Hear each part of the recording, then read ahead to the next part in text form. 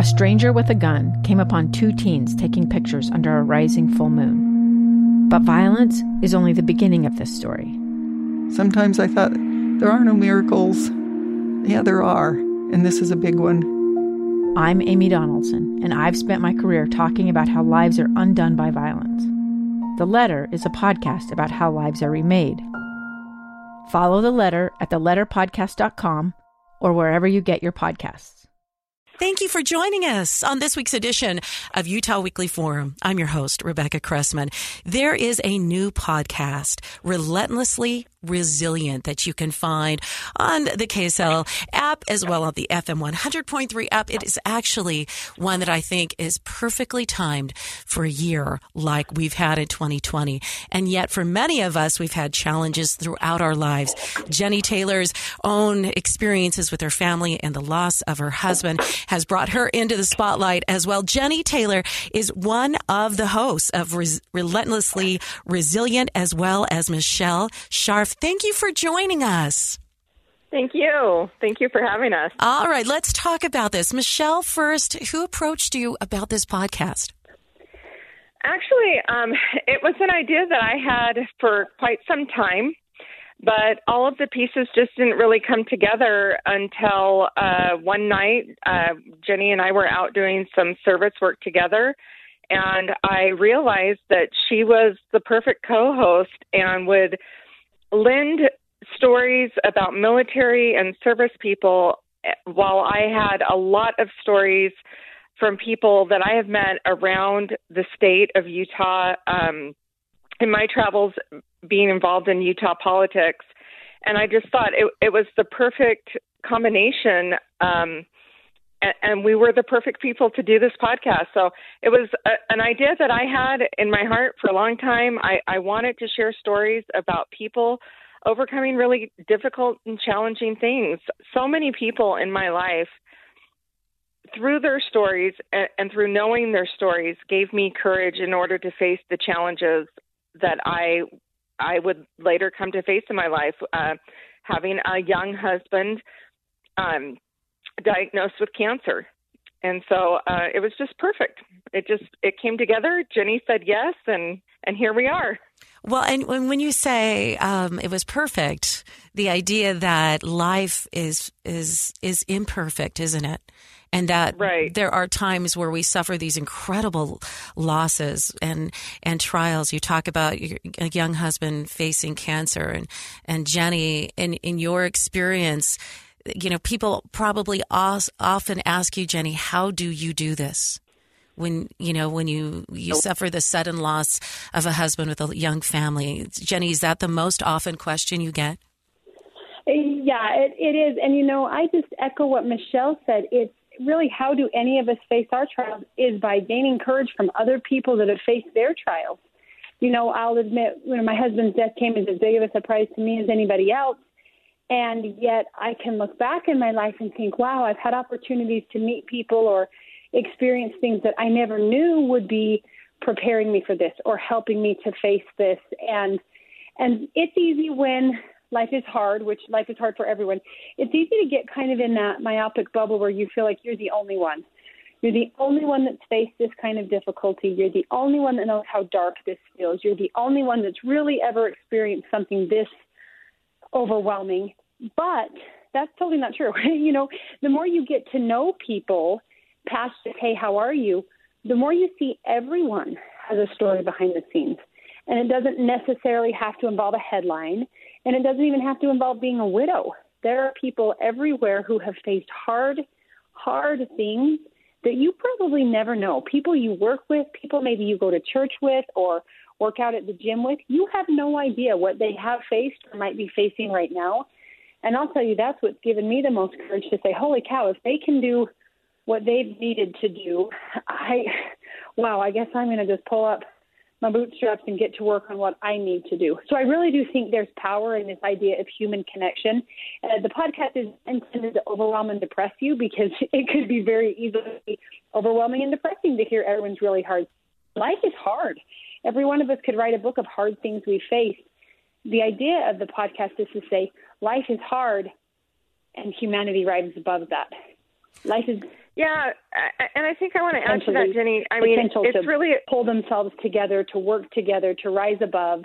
That's what human history is all about. It's not so much the conquering of one people of another, but each of us conquering those trials we have every day, finding the courage to say, my life's not perfect. You could easily say life's not fair. And my point is, I can still live a happy life. I can live a purposeful life. I can admit when life is really hard and I don't want to get up. Well, and I'm curious, Michelle, how you and Jenny connected. So, our story is kind of public, although, I don't think as many people have kind of connected to that story. It's kind of an interesting story. The flag you see with Brent Taylor holding up the flag on top of the mountain is actually a flag that he flown in service and in love and in honor of my husband's passing. Mm. We were friends on a social media group. He had come to listen and hear my story throughout the 22 months of my husband's cancer journey and his subsequent death. And he was deployed in Afghanistan, and he could not be at the life celebration. And so he wanted to do something for me. And so the day before my husband's life celebration, he climbed to the top of a mountain in Afghanistan, flew that flag in honor of my family, and sent me the pictures through Messenger. And that's really how we joined together. I didn't receive that flag. He had intended to mail it to me, and I ended up not receiving that flag until after Brent's passing in December. And I went to meet Jenny at her house, pick up my flag, and that's where our friendship really started, where we started to meet and know each other.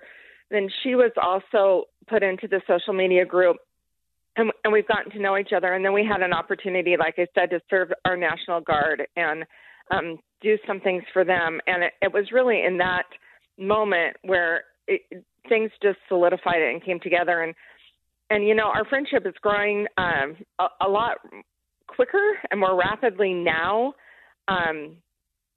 because of the show and because of the podcast. And the stories that we're bringing are amazing. These are people from within our state, but I imagine there will be stories from out of state as well as the show grows. And, just amazing stories of people that have gone through really difficult things and have found their way through it. And I do want to add to what Jenny said earlier. The show could be depressing because it is a story of the hardships, and we do connect with the trauma and the hardships and the challenges that people faced. And they're not all about death.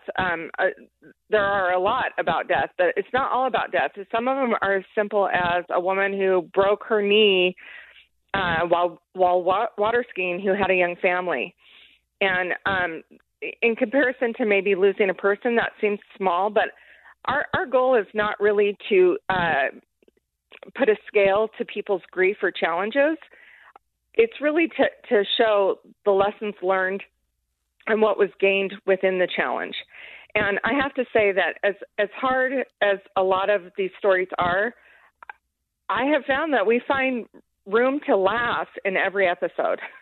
So, even in talking about our last week's podcast dropped, and it was on our husband's funerals.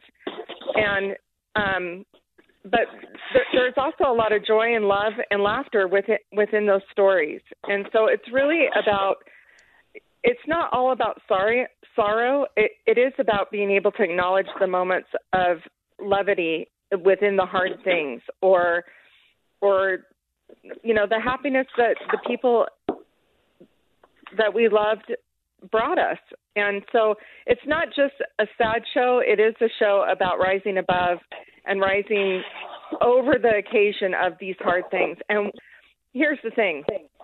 That's the big connector of human nature. We are all going to have hard things. At some point in our life, you might go a very long time without having to go through great losses or great hardships, but eventually we all have to do hard things. And that's what makes us as people so great, is how we can go through hard and difficult things and rise above and learn from these things and take them forward into the next adventure of our life. It's just spectacular. And for those who just joined us, this is Michelle Scharf. She's one of the co-hosts of Relentlessly Resilient, as we've been so excited to be able to spotlight not only the stories that Michelle and Jenny Taylor shares as well. Jenny dropped out for just a bit. She's back and reconnected now. And Jenny, Michelle was sharing about how long before you two widows met, Michelle's husband was fighting cancer, and your husband on the hill of Afghanistan flew a flag in honor of her husband's fight of cancer. And it was just so extraordinary now to see your lives come together as two women who have faced loss, and as our community learns how to grapple with that. It's a story full of many, many different chapters. You know, if you look at the book of Utah, that sense, everybody's life is a chapter in that. So Jenny, how do you find these other stories of people who are facing resilience or learning resilience in the face of trials? I think they're all around us. I don't know what Michelle said when the call dropped out. Sorry for that. But anywhere I've been since my husband died, and I've been to some different ceremonies, or maybe I've been asked to speak and share a little of my experience. Everywhere you go and you meet people, again, if you can get past just the, hey, how are you, and really get to know people, you'll find people have amazing resilience and amazing stories that kind of rise to the surface. My life has intersected a lot with a lot of other military families. And I'll tell you, if you want to learn resilience, you go talk to those military families. And I don't just mean those who have lost a loved one in the military, but those who serve, those who deploy, those who move around the country and the world while supporting maybe their spouse or their father or their mother in the service to our country.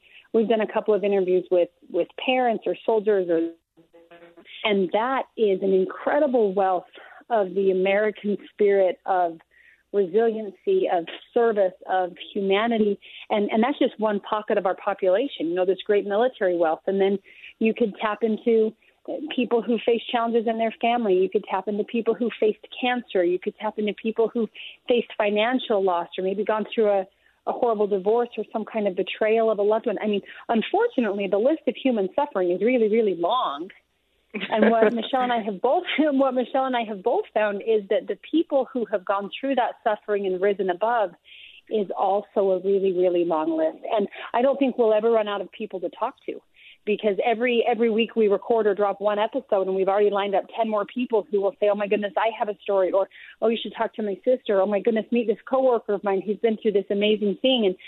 And we just keep finding more and more stories to tell. Again, it's not just for those who've buried a loved one prematurely. It's not just those who fought cancer or military. Those are part of it. But it really is real life stories from real people facing the real hard things. Sometimes I look back now at things 10, 20 years ago that seemed really, really hard in my life. And maybe right now they kind of pale in comparison to, oh my goodness, I just buried my husband. But you know what? Those things 10 or 20 years ago, they really were hard. Even though it wasn't burying a spouse, hard is hard. And when we're in the moment, it's not a matter of comparing, is your heart harder than mine, or is yours more overwhelming than mine? No, hard, it might be a seemingly little thing, or you might feel maybe embarrassed to admit that it's so hard for you. Knock that off. Hard is hard. And that's what we really want to talk to people about. Tell us the struggles you've had, because those struggles are where we learn. They're where we grow. I find they're where we shed our pride and stop thinking we're fine. I go back to the question I was answering when the phone dropped out. And, of course, I'm long-winded and talk forever. You asked how we're doing or how do we do this. The short answer would be not alone. How do we face these trials? Not alone. How do we overcome difficulties? Not alone. And I think that's what this podcast is about, connecting people to realize I don't have to do this alone, whatever this might be in my particular situation, which is really good news because I can't do it alone. And I think that's liberating. I think that's freeing, but it's not natural. We don't like to admit we need help. We don't like to admit we might need to be the subject of a service project rather than the one planning the service project. And yet, I know I'm sure I speak for Michelle and me and countless other people who have been served. What a blessing it is to just let down your pride and receive the love of someone else, receive the service of someone else. We all know how great it makes you feel to offer service. I think sometimes we shortchange the value of receiving service. Both ends, the giver and the receiver, are what lift us, and then they connect us. You're never more connected to someone than when you let them serve you. And if you don't believe me, try it. Let someone serve you. Stop saying you're fine. Stop saying you're fine, I'm fine, it's fine, when probably someone could serve you or bless your life or help you. And then just watch out, because it's like it opens a whole new dimension of richness in your life to admit life is hard, to admit you can't do everything on your own, to admit sometimes you just don't even want to do everything anymore. It just gets overwhelming. And yet there's always that, and yet we're going to do it. And yet we're going to do it anyway. I don't know how, but somehow we are going to rise above, and Michelle's going to pick me up and drag me along if I'm having a hard time. And then when I'm doing all right and she's having a hard time, the roles will reverse. And I think that's what's so beautiful about it. It's not. It really is. A and I have one-way to street. say, Jenny is 100% correct on that, and she has been a great support for me. I have had some struggles during starting this podcast, and there were moments where she sent me some flowers or checked in on me. And, it doesn't have to be a big thing in order to serve someone. Just reaching out to someone and letting them know I'm thinking about you. Sometimes that can be the difference between them being able to get out of bed and face the day, or for them even to think I can even take one more step or one more breath. So, I think the message for this podcast is find your support. If you don't feel like you have support right now, find your support. And if you're somebody out there listening and you know someone who's suffering, but you don't know what to do, just make a text message, send a call, call and reach out to that person and just say, I may not understand what you're going through, but I understand what you're going through is difficult, and I want you to know I'm thinking about you. And that is powerful because most people don't understand that. I think that on the big picture, we know that, when Major Brent Taylor was killed in action, we knew that was a terrifically, horrible, sad story. And then we go, what do we do with that? And then those who knew you in your life, Michelle, before you were into politics, knew that, oh my goodness, her husband's dealing with cancer. Now I don't even know how to express what to go through. I just recently finished, it's been a year, I finished chemo and my own cancer treatments. And often people would say, I really don't know how to help. And sometimes you don't know what you need in terms of what someone can do for you, but the emotional support we all need. So 100%. Right? And, that is such a great thing that you brought up. People would ask me all the time, what can I do to help you? And that question was overwhelming to me. It felt like a responsibility, like they had taken their intention of service and placed the responsibility on my shoulders, which I couldn't possibly bear. And I didn't know what I need. And what all I really needed was for people to say, I'm here, I'm thinking about you, I'm praying for you. I put your name in the temple. I put your name, I lit a candle for you. Whatever. It can be a small thing. It doesn't actually have to be a physical thing. Although the physical things are great too, especially like for someone like you going through cancer, showing up at your door with some food, or you walking out to find out that your lawn's been mowed, or the weeds have been pulled, or the leaves raked, or if snow's coming soon, somebody needs their driveway plowed. Those little acts of service, if you just do them and don't ask for permission, are such huge gifts of showing love, but also taking a huge burden, because often people that are facing cancer or other things they don't have the ability or the time to be spent on the household tasks that need to be taken care of. And that's so true. I know that sometimes I would say, and can you forgive me if I don't send a thank you note afterwards? Right. Go ahead, Jenny. Go ahead. Sorry, it just makes me think, early on, right after Brent died, I remember being so overwhelmed by everything, and people were trying to help. And like Michelle said, they're good intentions, and yet the help sometimes can be overwhelming, or offers, because you don't know what you need. I want my husband back. That's what I want. And I had a dear friend who's also a widow that helped me realize what was happening. What makes it difficult for us to lend sympathy and to support people in their time of need is we make the mistake of thinking we need to fix it for them. And I think that's where we go wrong. And this friend helps point out to me, we don't need to look for someone to fix it. Or if we're trying to help someone, we don't need to try to find a way to fix it for them. What we need to focus on is helping them face it. Let's not worry about fixing it. Let's face it. And for me, that was a game changer, because like Michelle said, you can't fix the fact that my husband is dead. There's nothing you can do. There's no flowers you can bring. There's no sonnet you could write that's going to fix that. But if you mow the lawn or pick up some groceries or just stop by or send a text and say, oh, my goodness, I'm sorry, I love you, you've now helped me face that. And it helps both of us. Again, let us as human beings let go of that false notion that it is our job to fix each other's problems, and let us focus on helping each other face those problems. It's a game changer, because it takes that weight of the impossible. I can't bring John back. I can't take your cancer away. I can't give you your job back if I'm not your boss and you're now unemployed. But maybe I could help you face it. Maybe dinner tonight would help you face it. Maybe I know your favorite drink from the soda shop. And again, doesn't solve a single problem, but it conveys the message, I love you and I'm sorry. I think sometimes we need to learn that that's a complete sentence.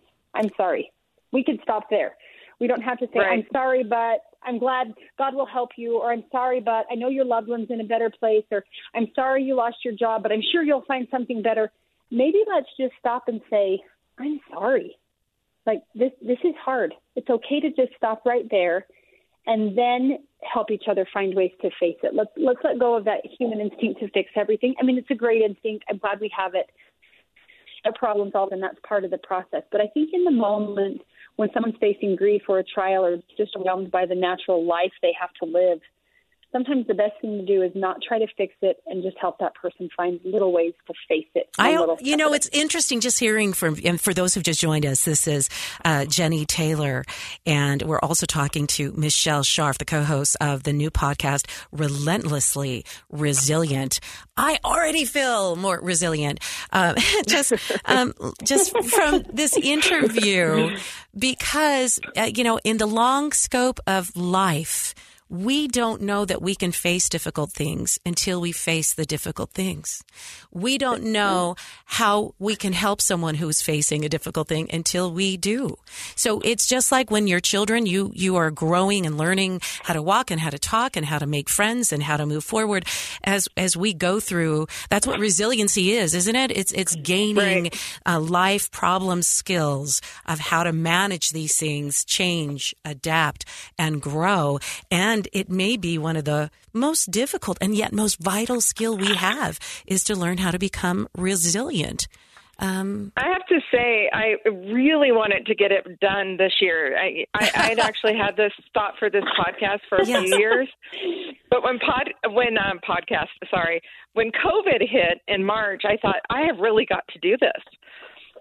And one of the reasons I felt so pushed to do it is I thought, okay, now the rest of the world has joined me on my grief table. They're in my chapter of my grief book, because we were all suffering loss simultaneously at the same time. Now, that's true. We are all going through different things at different times, but it's like the whole world joined us in like, okay, wait a minute. My life isn't the way I've operated. So we were all kind of out of balance together. And I just thought it was such a great time to do this, because one of the things that happened with COVID is we all got quarantined to our homes immediately. And that created some isolation. I thought, we still need to connect. You can't, the thought my children came to me and said, can you imagine if we were going through this right now with Dad? If Dad was still here and towards the end of his life, how terrible this situation would be. And I realized there are people doing that right now. Hundreds, thousands of families faced with losing a loved one during quarantine, and how isolating and alone that would be. But honestly, I didn't need people to show up at our door, and John and I didn't really actually have a lot of people showing up at our door a lot of the time, but it was people reaching out either through text message, email, calls, FaceTime, whatever avenue, people would just reach out to us in order to connect and say, hey, we're thinking about you. How are things going? You know, you're in our thoughts. We're praying for you. And those small and sweet things were probably the largest things that I remember of all of the acts of love and service that were done. And there were plenty. But those heartfelt moments where people stopped and took the time out of their lives to reach out into ours and say, I'm thinking about you, those were the moments that carried us the most. And so I felt like with COVID happening, everybody needs to realize you're not alone, and we still can have this connection, and it's still needed. And I couldn't agree more, Michelle, that the podcast is coming out, despite whatever obstacles you had, is coming out at the absolute ideal time, when the world and the country and individuals are learning what it's like to be out of control of an awful lot in our life. And it's not how we are wired. And so learning to adapt and to be resilient is even more important. I wish that we had go ahead. Mm-hmm. I wanted to say, and don't you feel like, especially in your own cancer journey, that there's a truth to that? You find out you're not the one in control. You can't control this thing. You know, right? And so it is. You know, I hate cancer, but it's a teacher to really teach you that, you know, we're not in as much as control as we think that we are, right? And COVID is doing the same thing for everyone simultaneously. But I did learn that I am in control of how I treat the people in my life, how I treat myself, how I reach and try to have healthy thoughts and healthy habits to be able to be as strong as I can emotionally, mentally, spiritually, physically. That which is in my hands, then I take. Right. and I do my best with, palms up, letting go through that which I cannot control. I'm so sad to have to wrap this up because Jenny Taylor and Michelle Scharf, you are two incredible women thrust in the spotlight. That's a surprise too in different areas of your life. And yet you're taking your own personal, emotional, trials and sharing what you've learned and opening the door to connection as Jenny had made. The podcast is called Relentlessly Resilient with Michelle Scharf and Jenny Taylor. You can find that anywhere for free. You can subscribe anywhere you find podcasts. Jenny and Michelle, I will be subscribing and listening to every one of your podcasts and holding everybody in my hearts that is struggling right now. Thank you for joining us on this week's edition of Utah Weekly Forum. Thank you so much for having us. It was a pleasure and an honor. I'm Dave Cawley, investigative journalist and host of the podcast Cold. In October of 1985, a woman named Cherie Warren left work at a busy Salt Lake City office to meet her estranged husband at a downtown auto dealership. She never made it home. Cherie's car surfaced weeks later in Las Vegas. In the parking lot of a hotel casino. No one knows how it got there. Strange. It was strange. Both Cherie's estranged husband and her boyfriend raised suspicion for investigators. I kind of thought that he might have done something. But no arrests were ever made. In Cold Season 3, we dig into double lives, make new connections in the case, and examine the difficulty raised by reasonable doubt. We want answers just as much as anyone else. They have creeps like that now too, so nothing's changed. That's the new Cold Season 3, The Search for Cherie, now available anywhere you get your podcasts.